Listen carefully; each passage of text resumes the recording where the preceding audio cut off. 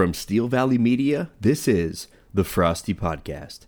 The Fortune 500 is the iconic list of large companies in this country. When you've made the Fortune 500, you know you've made the big time. It's a measure of prestige. It says they're big enough to play with the big boys.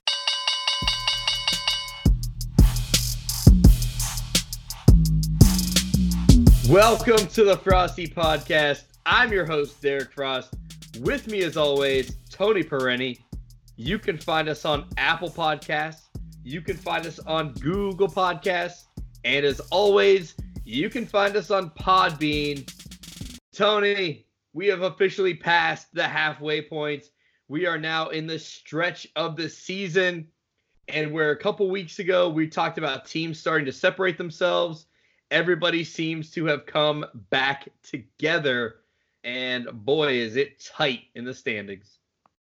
Yeah, parity is the key word right now in this league. You have three people atop the sales division at 5-2, four teams all the way around at 5-2. You got three at 2-5, everybody else right there in the middle. So things are airtight right now at the midway point. All right, well, let's get into it here. Opening bell presented by Dunder Mifflin Paper Company Incorporated. And Tony, let's get right into our game of the week. And boy, was it a great one.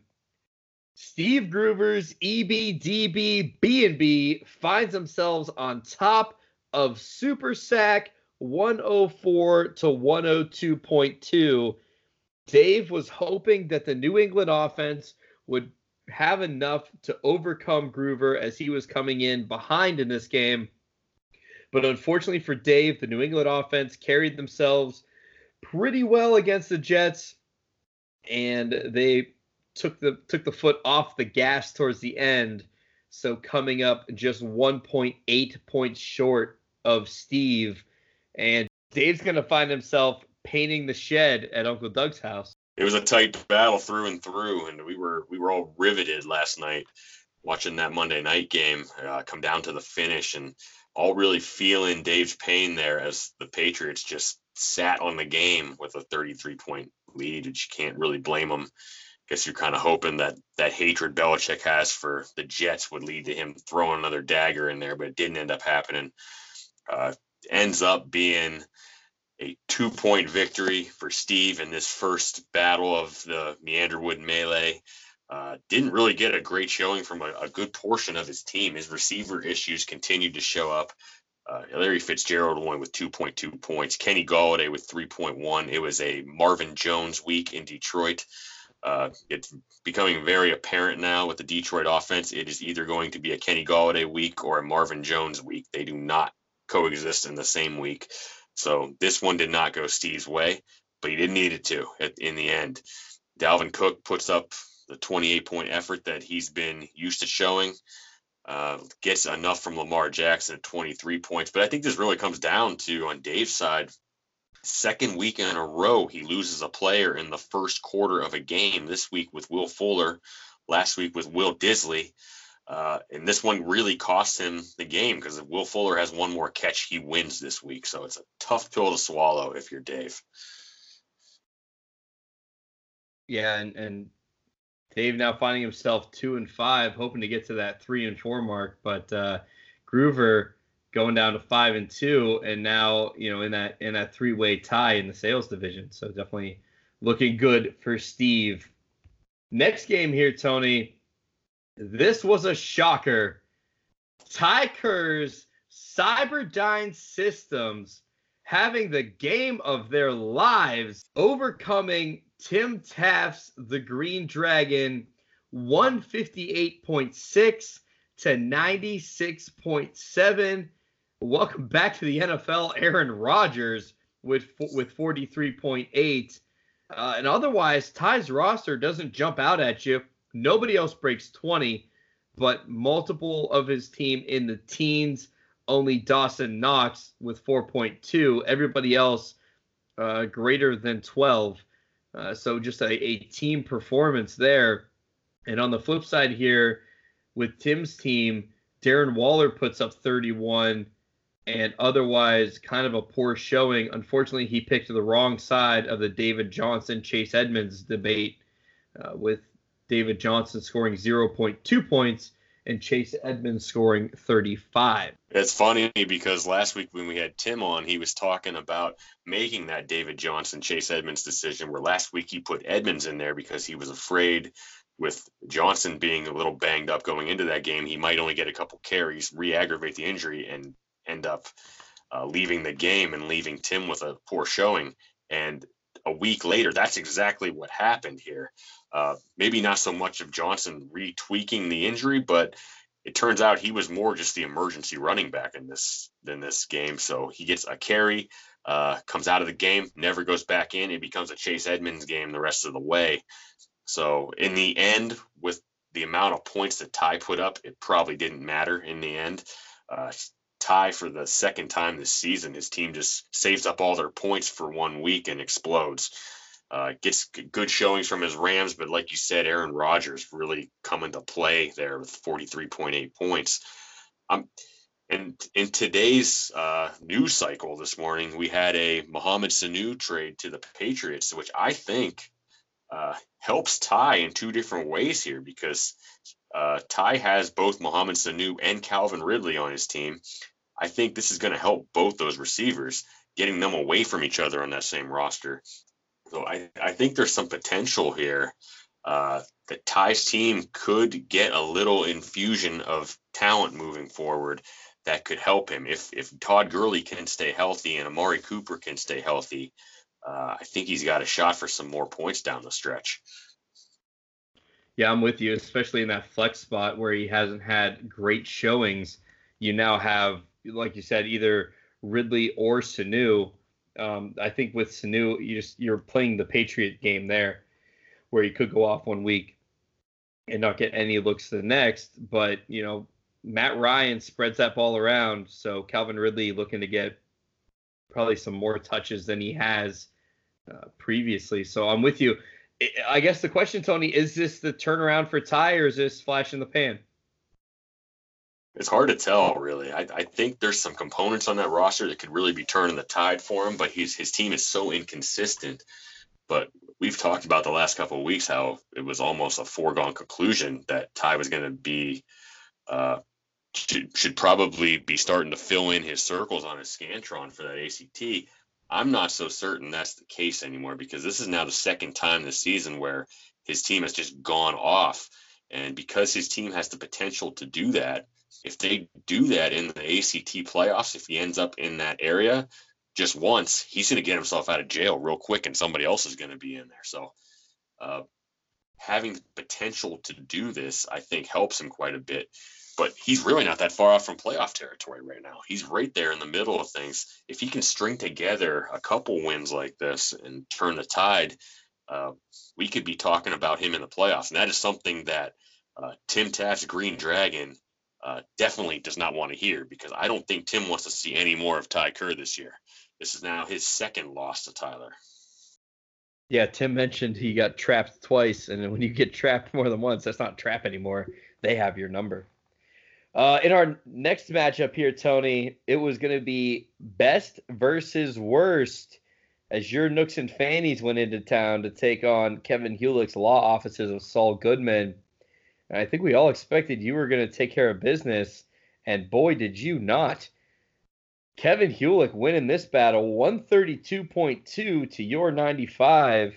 As we look at Kevin's roster, he had some up and down performances across his team. So Josh Allen pretty much hitting projection at 21.3. DeAndre Hopkins, we've been talking about eventually he's going to turn it on. He finally does at 25.6.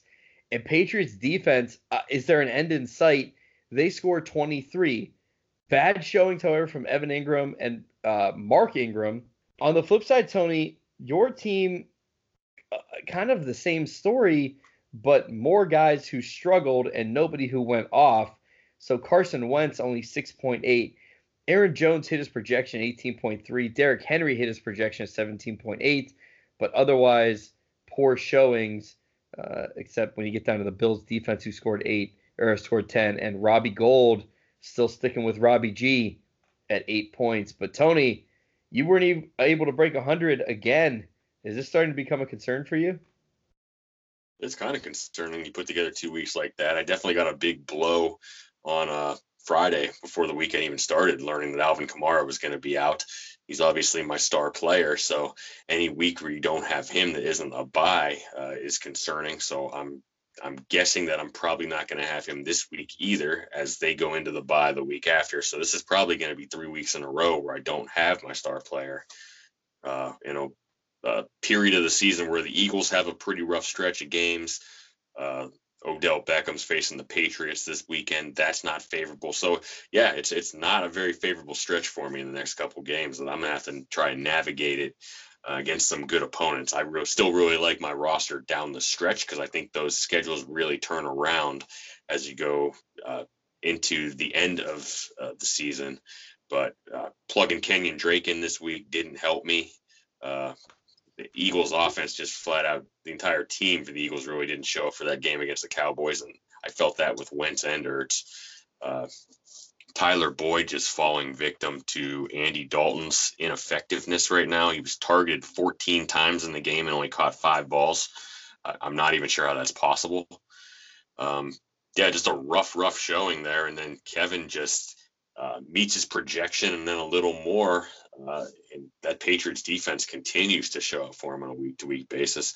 Kevin's team is now the second leading scoring team in the league this year, sitting at 2-5. I don't think it's that much of a stretch to suggest he can start putting multiple weeks like this together and climb himself out of that basement. Because I don't think for any stretch that his season is done and he's a foregone conclusion to be in the toilet bowl playoffs. The last 2 games here, Tony. Kalen King's Prestige Worldwide dropping 4th game in a row to Vince Gorgonzola's Grandpa's Cheese Barn, 126.3. Another solid showing from Vince's team and another poor showing from Kalen. So kind of concerned for him moving forward. So yeah, Vince's team keeps rolling, puts up 126 again, and Kalen's funk just continues. That jinx we were talking about seems to continue going. We'll see if he can break it this week against my team, the team that started it for him.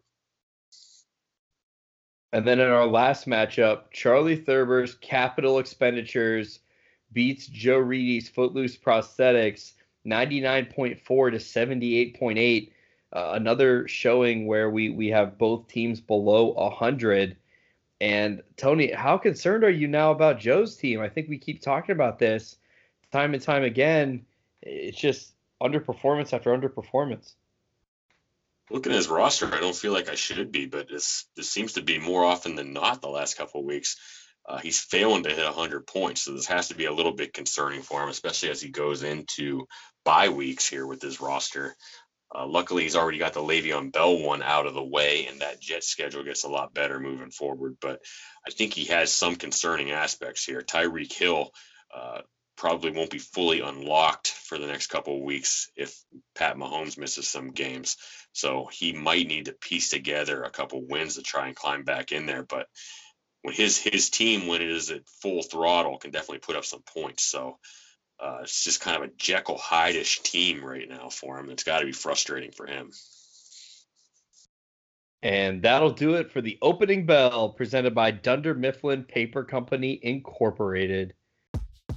Well, this week was a rough one for the Nooks and Fannies as we became the upset special of the league. After a loss like that, I need to get a cold one in my hand as fast as possible. So I'm jumping in my space cruiser and blasting off to Mos Eisley Cantina, Tatooine's #1 pub and grill. You know what I love about this place? You always know what you're going to get. The beer is always cold, the atmosphere is always hostile, and the music never changes. I can't wait to pull on up to the bar and order me some deep-fried Nuna legs tonight and catch the start of the NBA season on one of their 35 holographic screens. And I want to see you there too. Head on out to Mos Eisley Cantina this week to grab some great drinks, barter with Space Pirates, and catch the Friday night fights. That's not the special, just every Friday night ends in fights. Tell them you heard about them on the Frosty Podcast to receive 5 Republic credits off your order. That's the best deal under 2 suns. That's Mos Eisley Cantina, a pub experience that's out of this world. Joining us on the Frosty Hotline, presented by Olivator's One Shop, maker of fine wands since 382 BC, is the coach of the 5-2 EBDB, your commissioner, Steve Gruver. Steve, welcome back to the podcast. What's up, guys? I appreciate having me come back on. It's been a little while. I'm excited to be here again. So, Steve, tell us about how this season's going. Obviously we saw your 19-game win streak snapped. Then you dropped another game. So you're sitting there at 5-2. ESPN has you in there at second in the sales division, but realistically, we're in a 4-way tie in the league and a 3-way tie in that sales division. How do you think your season's going thus far? Honestly, for how the team's been doing and all that, I couldn't be happier with the record. I could easily be sitting at 3-4 right now or something like that. It's been an up and down road. The team's not cruising quite as easily as it has been the last year or two, but for being tied at first place and all of that, I'm pretty happy with what we're doing right now. Steve, that's good you touched on the possibility that you could have been 3-4 at this point. Your team has really had a flair for the dramatic on Monday nights so far this season. What's it been like following your team on a week-to-week basis? I got to think the nerves have been a lot higher for you this year than they have in. Oh my gosh, the Monday night games have been killing me, Tony.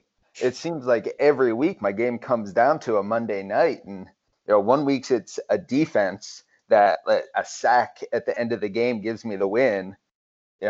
This week Brady throws a touchdown pass in the first quarter. I stopped watching after the first quarter. I didn't want to watch myself lose to Dave. And then I look back in the fourth, and what Dorsett has caught one more pass since then. It's been definitely a roller coaster. Those Monday night games are giving me a little trouble, especially when I'm trying to study. It doesn't really do much for studying when you got games like that going on. Steve, I think the shocking thing to me with your team is that you've always been just a points juggernaut, and now you find yourself 6th place in points for and 5th place in points against. You're about 100 points off the leader, which is still Vince Gorgonzola. What do you need to do here in the back half of this season to really turn it on and make sure that you are, vying for that first round bye? I think there's a little recency bias in there. My team, everyone dominated last year. I had just the magic touch. Everybody that was on the team happened to be top 5 in their position. But honestly, we knew that wasn't going to last. This is fantasy football, and I'm sitting at 5-2. I've got guys that I really like on my squad. I've got Cook and Chubb sitting in that running back spots. I can ride them throughout the season, and I really just need to find 1 or 2 receivers that I can plug in that, maybe I have to bench guys randomly here or there and play matchups, but I really like where my team's at. And, at the end of the day, I've got the record that likely is going to get me to the playoffs, and really that's all that matters. Steve, one more question for you on your team before we have you take off your team owner hat and put your commissioner hat on here. But looking at your roster on a week-to-week basis, you're getting tons of points from Lamar Jackson at quarterback. Your running backs look good, especially once you get Chubb back in the lineup this week after that bye. But seems to be a little bit of variance week to week at your receiver position. How do you feel about that spot right now? And is there anything you're looking to do in the coming weeks to maybe solidify that spot? Honestly, I have no clue what I'm doing in that spot right now, Tony. Those wide receivers week to week, I thought I had the answer with Juju when I traded for him. And honestly, I have him in my starting spot right now, but can't promise you he's playing this week. Larry Fitz is decent, but he's been going downhill since the beginning of the season. Diggs, you really can't trust him on a weekly basis. Like I said, I really just have to play some matchups. I have to find guys that I, more than guys that I like. I have to find matchups that I like and just try to expose those on a weekly basis, because you look at that lineup and there's no one there that you're just plugging in on a weekly basis right now. All right, Steve, like Tony mentioned, take off the coach's hat, put on the commissioner hat, and prepare for the booze. From a commissioner standpoint, I have to imagine you're probably pretty happy with the season. We have a lot of parity in this league. Nobody's really running away with it. Nobody's really lagging behind. The worst teams here being Dave and Kevin and Kalen are all only 3 games back from the lead. So from your perspective, how's the season going? And the parity's pretty great right now. You got to look at that, top to bottom in this league, and no one's truly out of it yet. There's a few teams that you could say are one loss away from struggling a little bit, but you know what? It's a 3-game. The worst teams are 3 games back right now with 6 to go. Anyone's really got a chance still. It's pretty great to see. So, Steve, in looking at issues that might be coming up in the coming months as we end this season and look towards the future, we've been a 10-team league here now for about 3 years straight. Hasn't really been much out there to push us back up to 12 where we used to be, but kind of seems like with the parity that the league has, the amount of attention everybody's teams are getting, everybody seems to be fully engaged and really enjoying it. It seems like there might be an opportunity to maybe bump that back up to 12 and add 2 more teams. Is that something that you think we should consider moving forward? It definitely is. I don't know that we go get Pendle back. If that's one of the options, I think we need to look for different routes if we're going to do that. And I really think it's, we need to find guys that at least some of us know, keep it within the group, because I think that's part of the great thing about it is that everyone's pretty close. So I don't know. I mean, I think it's definitely there. There's some obstacles that we would have to work around, like how do we work keepers? What do we do with things? But it's very doable. I think, if guys want to, if we can make a vote, it's something that we could definitely pull off. And having 12 guys, it really just means that you're going to have less out on the waivers. And it just makes it a little bit tougher, makes the draft a little bit more important. Now, Steve, recently, your rival, Dave Pestian, brought up that maybe the league should seek other commissioner candidates. Any idea what prompted that, and what's your response to kind of being put on notice there? Yeah, I really couldn't tell you what prompted it. It was pretty out of the blue, if you ask me. But no, honestly, I don't know. Maybe he has someone specific in mind. Maybe you're up to the challenge. I don't know, but I definitely wouldn't hate getting some of the extra work off my shoulders. Not that it's really much work. In season, there's really nothing I do as a commissioner that really changes things. But it's a lot of the setup and the preseason stuff and all of that, and changing rules, things like that we'd have to, or I guess someone else would have to take over. But I mean, it's something we could consider if other people want to chime in on that as well. If there's a mutiny on our hands and I just don't know it, let's bring it to the table. Steve, important question for you. How's it feel to be commissioner of a league that has its own podcast? Honestly, it feels pretty great, Tony. I think it really stepped up the whole league to the next level. I can't really think that there's too many leagues out there that can tout that kind of thing. So it's a pretty good feeling. Steve, any parting words for our league owners here? Well, I'd like to ask Dave what color paint he's going to get first off. I don't know if Uncle Doug has something specific that he wants for that shed, but just interested to see if Dave has any opinions, if there's like a certain color that would clash with the house or anything like that. But other than that, no, it's been a great season so far. Ty, I'm going to kick his ass this week. Can I say ass? I hope so. But yeah, you're good. So I hope he's ready for that one. And other than that, it's been a great season so far. And really, there's a lot of spots open in the playoffs. Nobody's set for that ACT Bowl yet. So, good luck to everybody. All right, Steve, thanks for joining us as always. This may be your amongst the last as commissioner for you, depending on how this mutiny goes. But always a pleasure having you on. All right, I appreciate it, guys. And that is the Frosty Hotline, presented by Ollivander's Wand Shop, maker of fine wands since 382 BC. You can find them in Diagon Alley.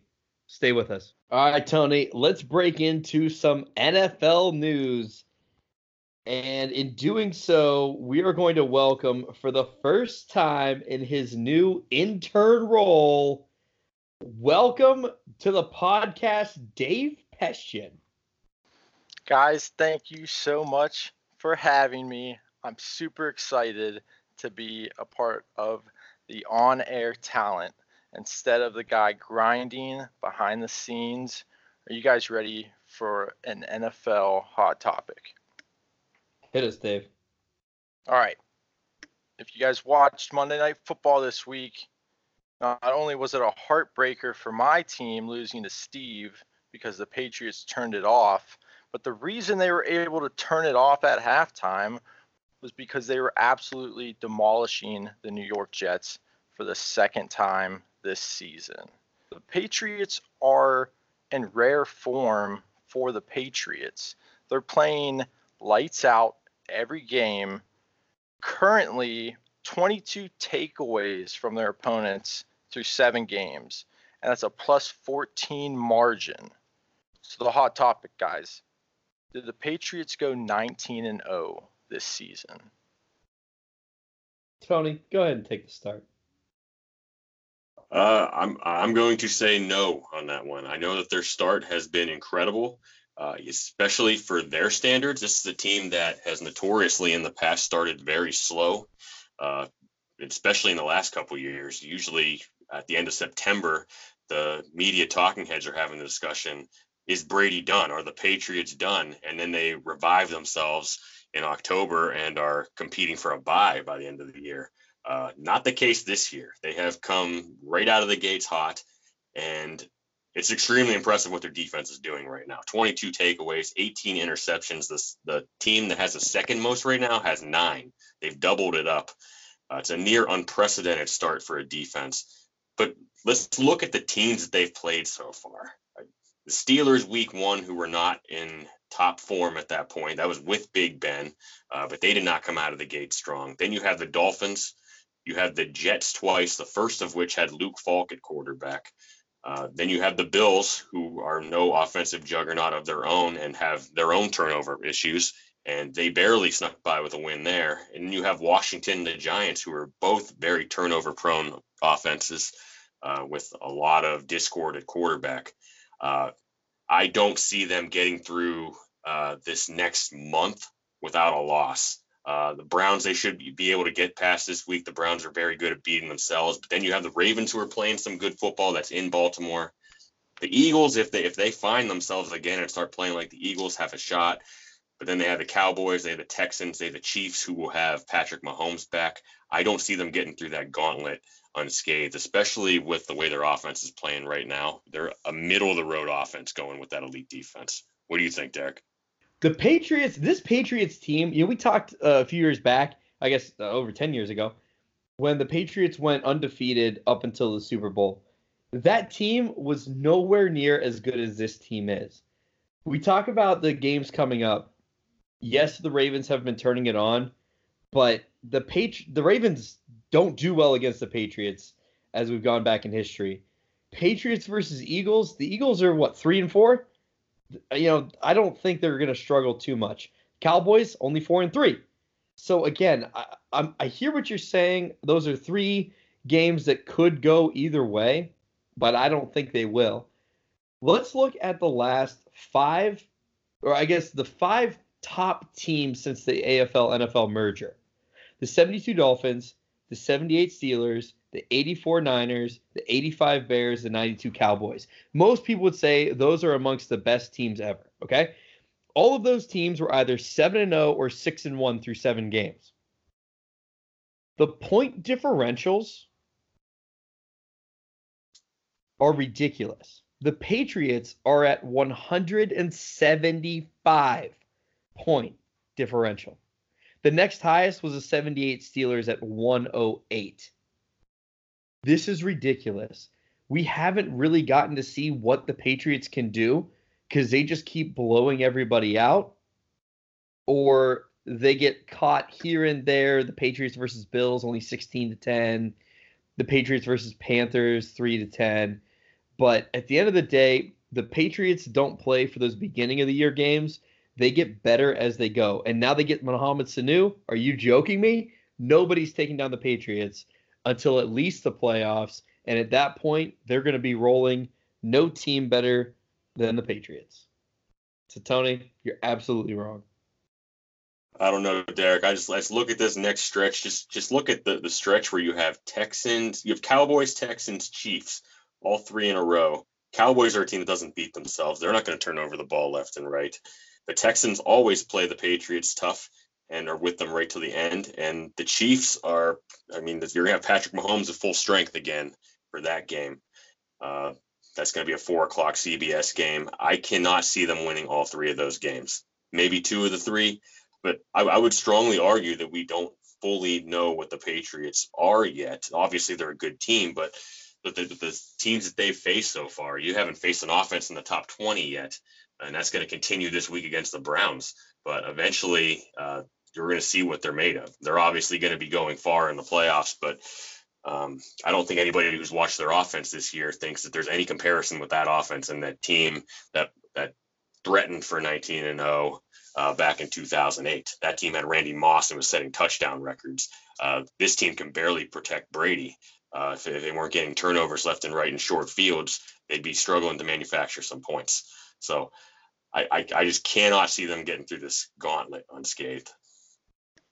I think we saw last year in the playoffs, the Patriots don't have any problem coming back and beating the Chiefs in games that matter. So, when we look at like the Colts back when Manning was there and they were going with that undefeated season, they end up laying down towards the end to kind of get the distraction of undefeated out of the way. The Patriots aren't going to do that. As they get closer and closer to this perfect season, they're going to turn it on more and more.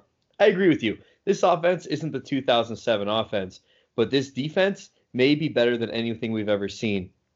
I recognize they haven't played a ton of tough teams, but I think you're giving the teams they're going to be playing against a lot more credit than they deserve. The one game that scares me is this Chiefs game because I don't think they're going to have an issue with the Eagles. I don't think they're going to have that much of an issue with the Cowboys. And I at the end of the day, although the Texans' pass rush can be an issue, their offense, I don't think Deshaun Watson has what it takes to rip apart the defense like a quarterback who's going to beat the Patriots needs to do. So, Tony, I'm going to be wearing my Gronk jersey at the Super Bowl party because they're going to win it at a perfect 19-0. I rest my case. Grinder rests. Well, guys, it was a pretty convincing argument from both parties. I like the idea for some reason, and call me a bandwagon fan or what have you, but I like the idea of experiencing history in the making.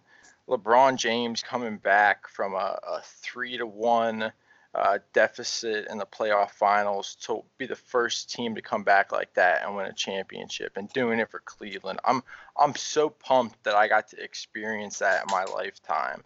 If I get to experience a 19-0 team in my lifetime, man, I think that's pretty awesome. So, Tony, I'm sorry. Out of hopefulness for being a part of history as a fan and as a viewer, I'm going to side with Derek with this one, and we'll find out in the next several weeks who ends up being right, and hopefully it does not cost me my job. But let's segue into our next hot topic. We mentioned both of the teams just in that discussion about the Patriots, and that is the focus of the quarterbacks in the NFC East. Dallas Cowboys hanging out with Dak Prescott, who's had his ups and downs. Wentz over with the Eagles. I'm having a hard time deciding who's the better quarterback. Derek, why don't you start this one off? Convince me of your choice. This one is kind of difficult, and I kind of went into this thinking I was going to pick Carson Wentz because all I keep hearing about is how great Carson Wentz is. And look, there are some people that I respect highly who thinks Carson Wentz is amongst the elite quarterbacks. However, I'm a numbers guy, and the numbers to me just don't sell me on it. So if we look at ESPN's quarterback rating, which when they unveiled this, they really showed how flawed the traditional quarterback rating is and how much better the ESPN rating is, and I bought in. So Carson Wentz's quarterback rating, 64.1 this season. Dak Prescott, 79. And yes, that's the best in the league. That's better than Pat Mahomes. That's better than Tom Brady. That's better than Aaron Rodgers. That's the best. We look at completion percentage. How good are you at getting the ball where it's supposed to go? Dak Prescott, 70.6%. Carson Wentz, only 61.3%. So this year, Dak Prescott by a mile. Well, Derek, on that note, first of all, I just want to start off because I know we talked quite a bit about Dak going into the season with that big contract looming, and it's something that still hasn't been signed on the dotted line yet. But I will definitely say that Dak Prescott is a lot better than I gave him credit for, even as soon as this past offseason. He's really proven himself to me as a franchise quarterback. There's a lot of questions going into whether he would be worth the contract that he's going to sign. I got to think that he's going to be. He really fits with that lineup there. He's a perfect fit for them. But in the question of NFC East quarterbacks and who is the best one there, I still have to go with Carson Wentz. And I don't think we're seeing the full body of work from Wentz right now because there's so many disjointed pieces in that Eagles offense. His top two receivers went down for a good portion of the season. Deshaun Jackson is still down, and that is a very key component to the offense because it completely takes the top off the defense, and they don't have that there. Something that they also didn't have last year when Wentz struggled through a back injury a little bit. His number 2 tight end, Dallas Goedert, went down for a couple games in there. He's just getting back up to form. His left tackle, Jason Peters, has been down for the past couple weeks, so they've been getting the rookie Andre Dillard put in there.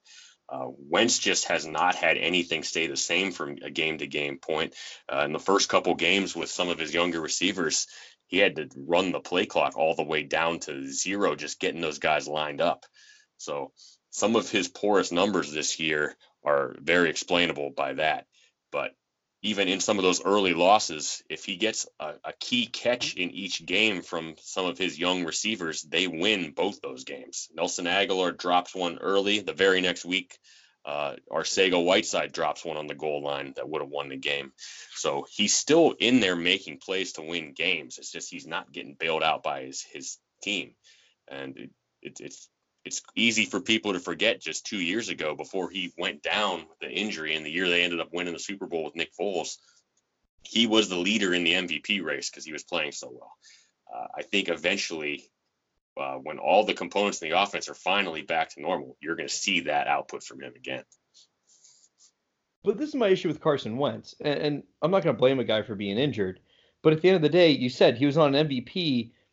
He was on an MVP trail, and then he gets hurt, and Nick Foles comes in, and Nick Foles is nowhere near what I think Carson Wentz is, and yet they still win the Super Bowl. So how important is Carson Wentz to that team? I don't know. And I think we keep having these giant question marks with Carson Wentz because there's always something. It's an injury. It's injuries to the other guys. There's always some issue that's like, well, once that gets better, we'll really see what Carson Wentz is. At the end of the day, elite quarterbacks are elite quarterbacks, and they make work who they have in their starting lineup. You know, Dak Prescott goes without Zeke for a while, goes with Des Bryant, where's he playing now? You know, so it's not like Dak Prescott's had everything handed to him. Yes, he has an incredible offensive line, but you know, at the end of the day, I think we still have these giant question marks with Carson Wentz. And Dak Prescott, although has he won a Super Bowl? No. But at the end of the day, neither has Wentz. Dak Prescott keeps getting better. I think he's worth every penny that the Cowboys are about to pay him. Him and Zeke and potentially Amari Cooper are the future of the Cowboys. and I think they have a Super Bowl in their very near future on the shoulders of Dak Prescott. You know, all I can think about during the entire argument about these two quarterbacks was how much I miss Tony Romo on the football field. So, you know what?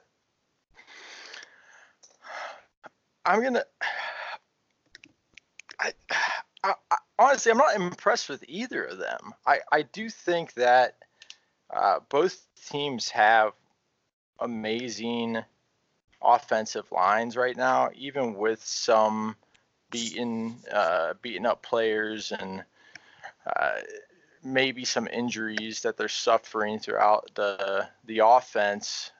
But I think the deciding factor comes down to that Eagles-Cowboys game that we just saw, and it was an easy walk for the Cowboys to hand it to the Eagles 37-10. I don't know how you argue with that. Dak Prescott, he gets the win in my book. Always good to pick the Dallas Cowboy when the Dallas Cowboys fan is choosing the winner. That's a good strategy on your part. That's right. All right, Dave, get back to work. You have intern work to do. Yes, sir. Right away. Thanks for having me, guys. Thanks, Dave. Hello, Frosty listeners. Intern Dave here. If you're in the Fortune 500 League or listen to the show, you're well aware that the loser of the toilet bowl is required to take a league-proctored ACT test. But fear not, Tyler. I'm here to help you and any high school listening seniors prepare for a semi-enjoyable ACT experience with our brand new segment, the ABCs of the ACTs. Brought to you by Hooked on Phoenix, the best tool to help young wizards and witches pronounce their favorite spells, charms, and curses. For the first edition of the ABCs of the ACTs, I wanted to cover the ACT test-taking format. During the first portion, you'll be faced with a 45-minute English section containing an overabundance of 75 questions. Immediately after, you'll be tasked with 60 math questions which need completed in 60 minutes or less, and I'm pretty sure that's about a minute per question. At this point, you'll be graced with a quick 10-minute break to drain your snake before you're allowed 35 minutes to read The Lord of the Rings and answer 40 questions about Harry Potter. Finally, the last 40 questions from the science section need logged within 35 minutes. Helium, more like helium. This part of the podcast segment is intentionally left blank. With our final moments of this budgeted segment, I'll cover the first ACT prep question. If J divided by 24 equals K, then J divided by 6 equals what? A, 4K. B, 2K. C, K. D, K divided by 2. Or E, K divided by 4. And well, that's all the time we have. So tune in next week to hear the answer. Also, if you don't know the answer before the next podcast, then it sounds like you should sign up for our premium program, the ABCDEFGs of the ACTs. I'm Intern Dave, and that's been the ABCs of the ACTs, brought to you by Hooked on Phoenix. You don't want to go to your next duel looking Levioso dumb. Now back to the show. Welcome back to the Frosty Podcast. And our next segment, The Forecast, presented by Goliath National Bank, the world leader in credit and banking. And joining us for the forecast is friend of the podcast, Mike Ingenthron. Mike, how you doing? Doing great. Thanks for having me on. I'm trying to readjust to this Cleveland weather after a couple of weeks in Greece. So, yeah, it's not going well. But besides that, it's going great. Well, Mike, you had some time to get your head clear. So we expect nothing but the best picks this week. After last week, our guest pickers didn't do so hot. I'll do my best. No guarantees, though. All right. In the first game, we have Vince Gorgonzola's 5-2 Grandpa's Cheese Barn going up against Dave Pestian's 2-5 Super Sack. Now, Vince is expected to take this one 125.3 to 97.9. Now, Dave still has two guys that are not expected to play that are on his roster. So it's a little bit of a false hope here for Vince. But, Mike, how do you see this one going? Yeah, I think I think Vince takes this one pretty easily, even with Christian McCaffrey coming back. I don't think there's enough firepower on that side to really get it done. Let's see, Dave's got a good quarterback, and both his running backs should do well, even with Zeke on a bye. Carson's a nice fill in there, but the receivers get really iffy, especially with Will Fuller going out now. So I don't think he can overcome the power that Vince has. He's got Mahomes went down, but Cousins is coming up at the best time possible. Saquon's healthy again. Connor has a good matchup. I think Vince is going to take this one pretty cleanly. You know, and I don't think you're wrong with saying that, but I'm going to go against you. I think the Patrick Mahomes injury hurts, although Kirk Cousins can do a pretty good job coming in. I think at the end of the day, Tom Brady is humming. They held him back a little bit towards the end of the game just because they were up so much on Monday night. But I think he's going to do well. Christian McCaffrey is going to be Christian McCaffrey doing Christian McCaffrey things. Although the 49ers defense is nothing to shy away from. But, being a New England heavy offense for Dave going up against Cleveland, I think is going to benefit him. As we've seen, Cleveland has been high and low. And after seeing what they did to the Jets, I don't think it's going to go too well for Cleveland. So I'm going to go Dave Pestian here. I know he's real hungry after that tough loss last week. Tony, break the tie for us. I'm going to go with Mike on this one and go with Vince. He's still the highest scoring team in the league. And he seems to do something to every team that he faces each week where they don't score very much. He's also the lowest scored against team in the league. And just looking through this matchup right here, it's nothing but green check marks on Vince's side right now. Really, the only advantages Dave has over there are in that New England-Cleveland game where he's got a couple Patriots going.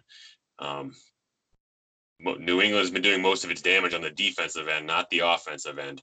Granted, if the Browns do start turning the football over left and right, like they've been prone to do, that could definitely lead to some fantasy points there. But just looking at Vince's side right here, he's got James Conner going up against Miami. Kirk Cousins is going against Washington. Lockett's going against the Falcons, who just seem to be the get-right team for every offense out there.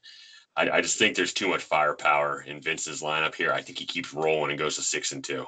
In our next game, we have Tyler Kerr's Cyberdyne Systems going up against Steve Gruver's the EBDBB&B. Now, Tyler coming off a big win last week, and Steve barely squeaking that one out against Dave. So the question is going to be, can Ty make it 2 in a row? Now, again, they haven't switched their rosters, but at this point, Steve is projected to win 110 to 97.3. Steve has Lamar Jackson on a bye week and does not have a quarterback yet. So we'll see who he ends up putting in there. And Ty has Amari Cooper, who's on a bye week and has a few wide receivers to choose from. So, Mike, does Ty make it 2 in a row, or does Steve move on to 6-2?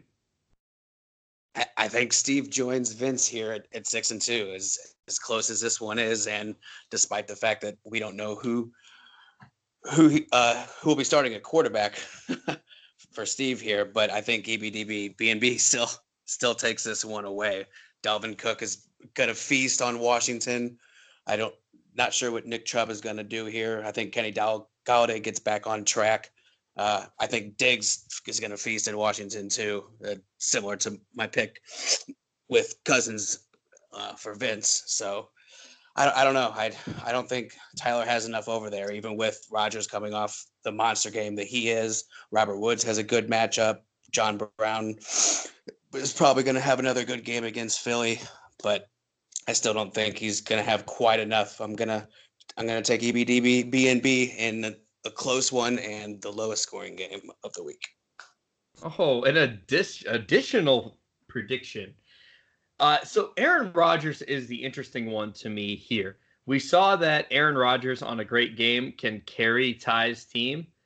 Going up against Kansas City, I normally would say, hey, any team that goes up against Kansas City, that quarterback usually does pretty well, especially when it's Aaron Rodgers. But now with Patrick Mahomes not playing, I think that changes the way the game is going to be played. Does that help Aaron or does that hurt Aaron? That's the thing I don't know. But at the end of the day, Gruver's team, I think, is just head-to-toe better. Ty, I think we all can agree that pushing 160 is more of a fluke than it is that he's going to be able to do that week in and week out.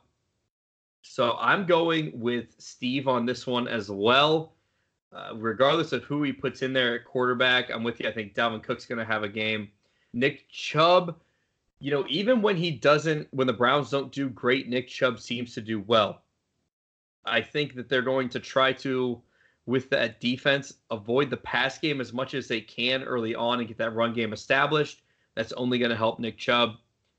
And then Kenny Golladay, I think I'm expecting another big game out of him. So I'm with you. I'm going with Steve. Tony, is this a sweep? Well, looking at this one here, Steve has some favorable matchups for sure in there, but Ty also does.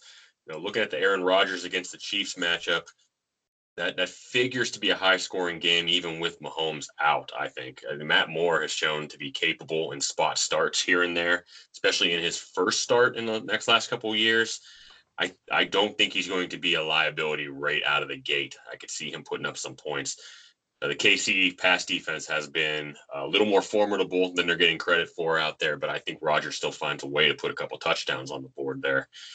And as we've mentioned before with Ty's team, his lineup tends to go as the Rams go, and I think they're really going to go this week against the Bengals. You have Gurley, Woods, Zerline all going up against Cincy, a team that is just becoming more hapless by the week, really. Those three could put up 100 points right there by themselves, or damn close to it. I'm going to go with the upset. I'm going to go with Ty Kerr to put together two solid efforts, and hopefully he doesn't turn me into a liar here. In our next game, we see Charlie Thurber's capital expenditures going up against Tim Taft's The Green Dragon. Charlie coming in here at 5-2, and Tim coming in at 3-4. Now, interestingly, Charlie is the one with the bye week, but it's just with Justin Tucker, his kicker. So Tim's roster, although he likes to tweak it, seems like it might be well set. And Charlie's projected to win this one 113.6 to Tim Taft's 104. Now that is with Thielen on the bench and Devontae Adams on the bench. So I don't know if he's going to stick with that or not. But Mike, does Charlie join the 6-2 teams, or does Tim find himself 500? I think all signs are telling me that Charlie would join them at the 6-2, but I'm going to go the other way here and take Tim with the upset. I think things fall in place properly for him. I think Thielen's going to get back into his lineup with a good game against Washington. I think if Devontae Adams is healthy, I see him getting a good share of the targets in his return in Green Bay against Kansas City. And then I think if he makes the right choice between David Johnson and Chase Edmonds, that could be the thing that gets him over the edge. And depending on what the reports are of David Johnson's health, that might help ease that decision if he's lucky. So despite a couple really favorable matchups that Charlie has with Goff going against the Bengals, as was previously mentioned, and a couple other good matchups with Michael Thomas and Tevin Coleman, I still think Tim pulls this one off. So Tim's team has really been kind of up and down this year, but mostly up. And he put up his first sub 100 point game this past week, scoring 96.7, and ran into Tyler Kerr just having an unbelievable game. On the flip side, Charlie Thurber also put up a sub 100 point game, but got lucky going up against Joe, who put up even less. So these are two teams that, although Charlie's team looks better record-wise, Tim is still one of our top scoring teams in the league. I've generally been very concerned with Tim's team, and I'm with you. I think trying to choose between those Arizona running backs is going to be difficult, and not knowing which one is going to go off any given time. But at this point, I think I'm going to take Tim, because I think his luck has to change here at some point, as far as scoring so many points but being scored against and running into difficult teams and teams having the game of their lives. So I'm going to go Tim on this one. I don't think Charlie has quite enough there. I think Deshaun Watson going up against Oakland has himself a day, and James White as well. Tony, where are you at? It's funny because Charlie's team never really looks like they have enough to get it done going into the week, and they just keep getting it done to the tune of 5 wins. They're the lowest scoring team in our league, and they're 5-2 right now. And he gets another favorable matchup this week against Tim, because we have to see if Devontae Adams is going to end up playing or not. It's probably trending like he's not going to. Adam Thielen is unlikely to play Thursday night as of right now. And it'll be interesting to see if David Johnson comes back into the lineup. If he doesn't, do you trust Chase Edmonds to put up another game like he just did? Probably tough to expect him to put up 3 touchdowns a game, especially when you're facing a better defense with the Saints. So as it's constructed right now, there's more favorable matchups on Charlie's side than there are Tim's side. This is how Charlie keeps winning. And I'm going to say it happens again this week. Deshaun Watson's going to have another 40-point effort for Tim to win this week. I don't think he quite pulls it off. I'm going to go with capital expenditures. Next game here, we have Kalen King's Prestige Worldwide going up against Tony Perenni's Nooks and Fannies. Kalen is dropped now 5 games in a row, and Tony has just been cruising here, although he did drop the game last week to Kevin, but still hanging out there at 5-2. Tony projected to take this one 128.4 to Kalen King's 84.8. However, Kalen has 3 guys on it, 3 essentially empty roster spots. So, Mike, does Tony have enough to win this one, or is Kalen finally going to snap that losing streak? I don't think Tony's going to like this, but I think Kalen snaps this losing streak. I think he just runs up against a couple unfavorable matchups for Tony. He's got Wentz going up against a good Buffalo defense, Derrick Henry going up against the Buccaneers' real tough run defense this week. Odell, you never know what he's going to do, especially against the Patriots defense. Cooper Kupp's going to have a good game, but Ertz is going up against that same Buffalo defense, and we don't really know what to expect with Kamara's health, even though it's very nice seeing that name in the flex spot. So I'm looking over at Kalen's side. If he slots Kyler Murray in there for Matt Ryan, since we're not sure what Ryan's health status is right now, and I think Kansas City's run offense has a really good game against Green Bay. I think that's going to be a running game on both sides of the field, and McCoy is a good pick there to slide in with either Melvin Gordon or Valdez Scantling in his other empty roster spot. But I think the bad matchups are going to doom Tony here, and Kalen's going to squeak this one out with the upset. Ooh. And I misspoke. Kalen going to snap a 4-game losing streak, not a 5-game losing streak. But the point still stands. So, I came in here thinking I was going to pick Tony. Kalen has these 3 empty spots. I don't know who he's going to play in here because he's losing Zeke. He's losing his flex spot. But ultimately, I'm with you. I think Matt Ryan has himself a game, or Kyler Murray. I think either way, we'll see what happens. LaShawn McCoy versus Damian Williams is going to be the tough one here. Which one do you pick? And that's the issue he's going to have. And I think this is the game that Josh Gordon comes off the bench. Tony, I think you're going to put up some good points, but I think at the end of the day, it's not going to be enough. And Kalen King, projected 84.8 right now. I think we find him in the 140 range. Tony, we both picked against you. How you feeling for this game?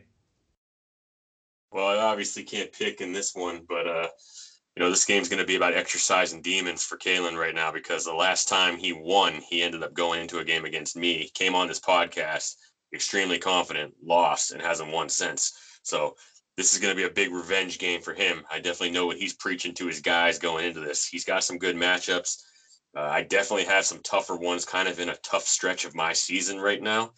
As far as my team goes, probably going to be a few tweaks to my roster before we actually hit the field on Sunday. But I have my hands full this week for sure. And I'd just be happy to get back up into the hundreds after 2 sub-100 weeks. Finally, in our game of the week, Joe Reedy goes up against Kevin Hewlick. Now, Joe Reedy's Footloose Prosthetics comes in here at 3-4, projected for 123.4 points. The law offices of Saul Goodman come in at 2-5. And now we've talked about Kevin's team. He's scoring pretty well, but just keeps running into the buzzsaw. However, this past week, his luck finally changed as he scored that 132 against you, Tony, and you couldn't even put up a measly 100 points. So Kevin becoming the second top scorer in the week, projected at 125.4. So for those of you who did not do the quick math at home, that's only a 2-point difference. So Mike, does Kevin make it 2 wins in a row? Or does Joe get back to 500? It's all good, man. Unless you're in the prosthetic industry. I think James McGill's squad takes this one. I don't think it's going to be particularly close, but I think Joe is going to put up a pretty good fight here as well. I think this one's going to be a shootout compared to some of the other games in this league. Both teams have a few players with a couple inviting matchups, especially at the quarterback position, and both teams have a few players who are looking to continue some good fortune, like DeAndre Hopkins, now that Will Fuller's out, and he just had one of his first real good games of the year. I think Godwin has a really good game with Tampa against Tennessee. I think Ingram gets back on track after a disappointing week last week.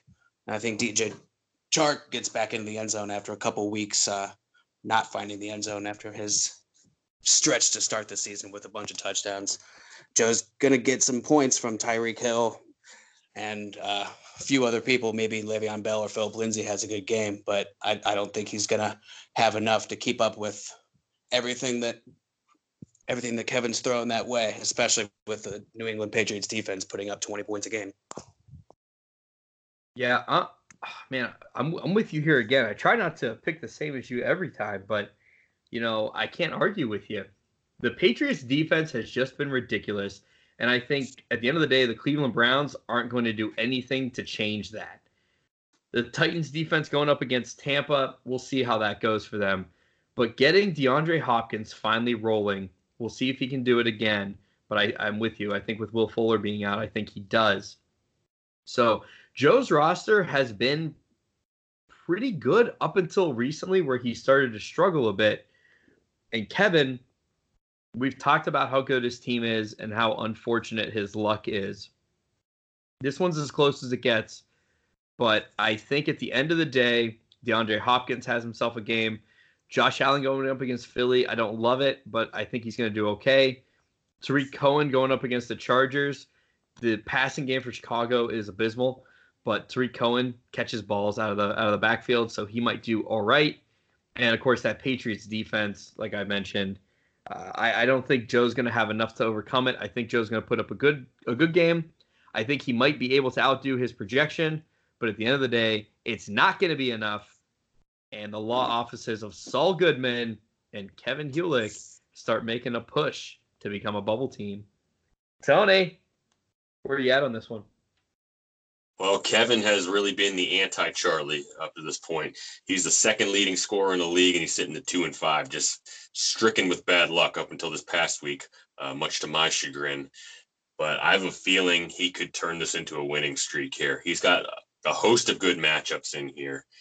Josh Allen going against the Eagles defense right now, which is just putrid on the defensive end.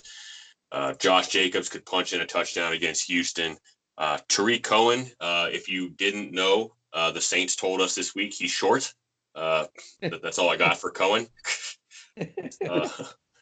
I don't expect much from him, but I do expect quite a bit from the rest of Kevin's lineup. And I think the clincher just is right there in that defense spot. Until I see the Browns stop shooting themselves in the foot with mistakes and killing themselves, I'm going to guess that they can't do it. So this could be easily another 20-point effort for the Patriots defense if the Browns keep turning the football over like they have. I'm guessing they don't have it right just yet. So I think that's going to be enough to give Kevin his first winning streak of the season. Wow. Kevin, your luck may be changing, my friend. Well, Mike, thank you for joining us. Excellent job picking this week. I hope you had a good time. Yeah, absolutely. Thanks for having me again. It was just fun.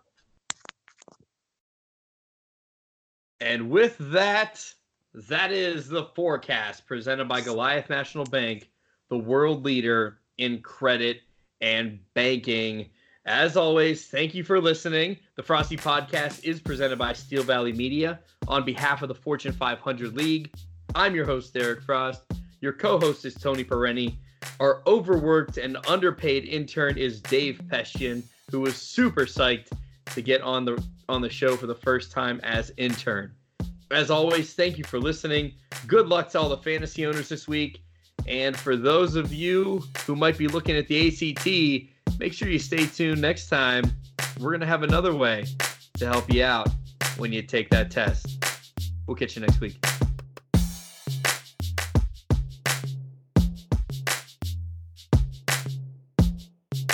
Welcome to the Frost. What? Did that make sense what I texted you about with the opening bell earlier? I didn't read it.